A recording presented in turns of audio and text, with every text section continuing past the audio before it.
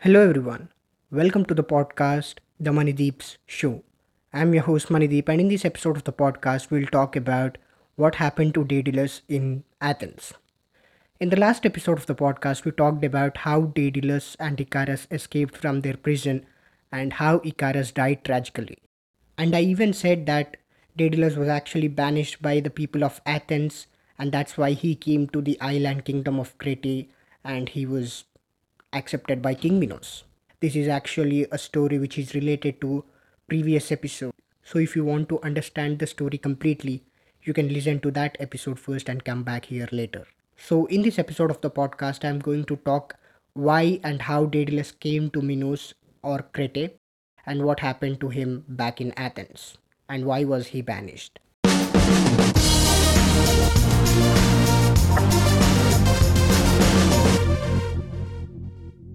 We talked about Daedalus and Icarus and how Daedalus gonna spend his rest of life regretting for what he had done back in Athens and also in Crete because he lost his son, the only person who he loved so much, and he lost that person because of his ignorance, because of his mistakes, what he did in the past. So, going into the story, so this particular thing happened even before Daedalus came into the island of Crete.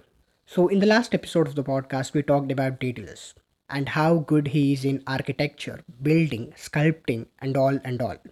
And I even said that people of Athens used to call him as the child of Athena because he was so good at all these crafts which come under the domain of Athena. And that is in a way true because he was actually called as child of Athena because he is in a way related to Athena. So before we talk about Daedalus, we are going to talk about Daedalus' great grandfather, who is also known as Eryctomus. He's not just a child of one god, but actually two gods.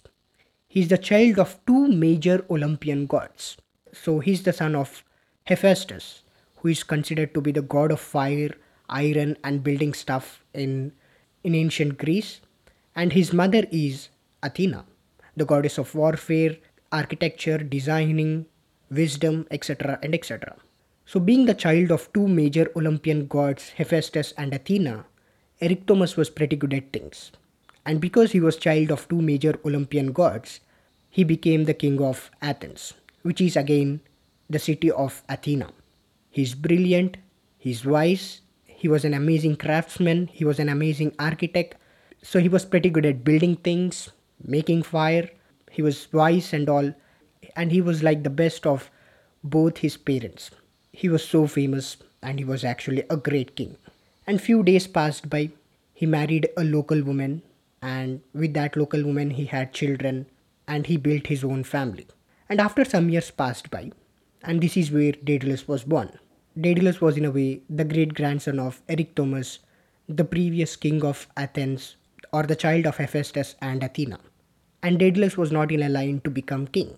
Rather than being in the line to become next king, Daedalus was interested in building stuff. He was interested in designing things and building.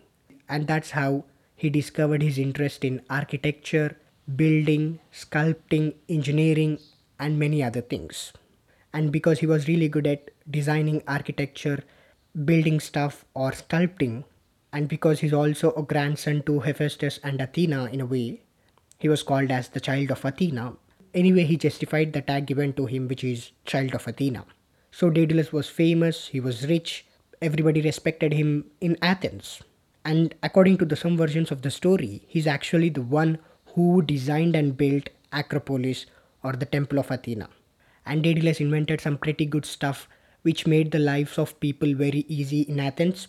But what Daedalus thought was, because he was so involved in his work, he started to think that he doesn't have a life outside of his profession. So he wanted to have a life outside of his profession. So he thought he could hire an intern or a helper for him to help out in building stuff and all, and he can spend his time on other parts of his life. So he hired a person named Perdix, who is none other than his sister's son. Basically, Perdix is a nephew of Daedalus. And Perdix was also interested in building things, designing things, just like Daedalus. And when Perdix started as an helper under Daedalus, Daedalus was happy too. because he was really smart and he would do all the things given to him, and he would help Daedalus in building stuff, designing stuff, etc. and etc. And Daedalus was happy that he could use his nephew's help in building new things. And soon, Perdix also became the master of what Daedalus does. And people in the Athens started to talk about Perdix. And soon Perdix invented a new thing called pottery's wheel. And people appreciated his new invention, pottery wheel, because with the help of that instrument, people can start making pots, mugs, etc. and etc. within minutes. And it was so easy using that wheel. You don't need to work very hard to make a thing, or you don't need to work very hard to make a pot or dishes or mugs out of it. And that pottery wheel made people's life easy. So in that way, Sopotic started becoming more and more famous in Athens and in the ancient Greece. Because of his new invention, people started comparing Perdix with Daedalus, saying that Perdix is more talented and brilliant and wise than Daedalus. And when people started comparing Perdix with Daedalus, this soon started to hurt Daedalus, because Daedalus was slowly losing his fame and reputation to Perdix. And we talked about how egoist or how prideful Daedalus was. So this was a real problem for Daedalus to fix. So Daedalus has to find a way to get back his fame and reputation back. So he started thinking about how he can get that reputation and fame back. And few days passed by. And one day when Daedalus was working in his workshop, Perdix came to Daedalus and said that he invented a new thing called saw. And Perdix did that by attaching teeth and claws of different animals across a piece of wood. And Perdix found that he can cut through things easily with this new instrument he invented. So he came to Daedalus to share his new invention. But by seeing this invention, Daedalus was not happy. He was not happy not because the instrument was bad or the invention was bad. In fact, the invention was so good that it will damage Daedalus' reputation and fame even more if Perdix shows this instrument or this new thing what he invented to people. So Daedalus wanted to stop that. He wanted to stop Perdix showing this new invention to people. So what Daedalus did was, he took Perdix to the temple of Acropolis, and from there, and Daedalus pushed Perdix over the cliff, which resulted in the death of Perdix. So that's how Daedalus murdered his nephew Perdix. And after killing Perdix, he could have escaped the temple, but instead, he started regretting his choice. He was sad that he killed his nephew.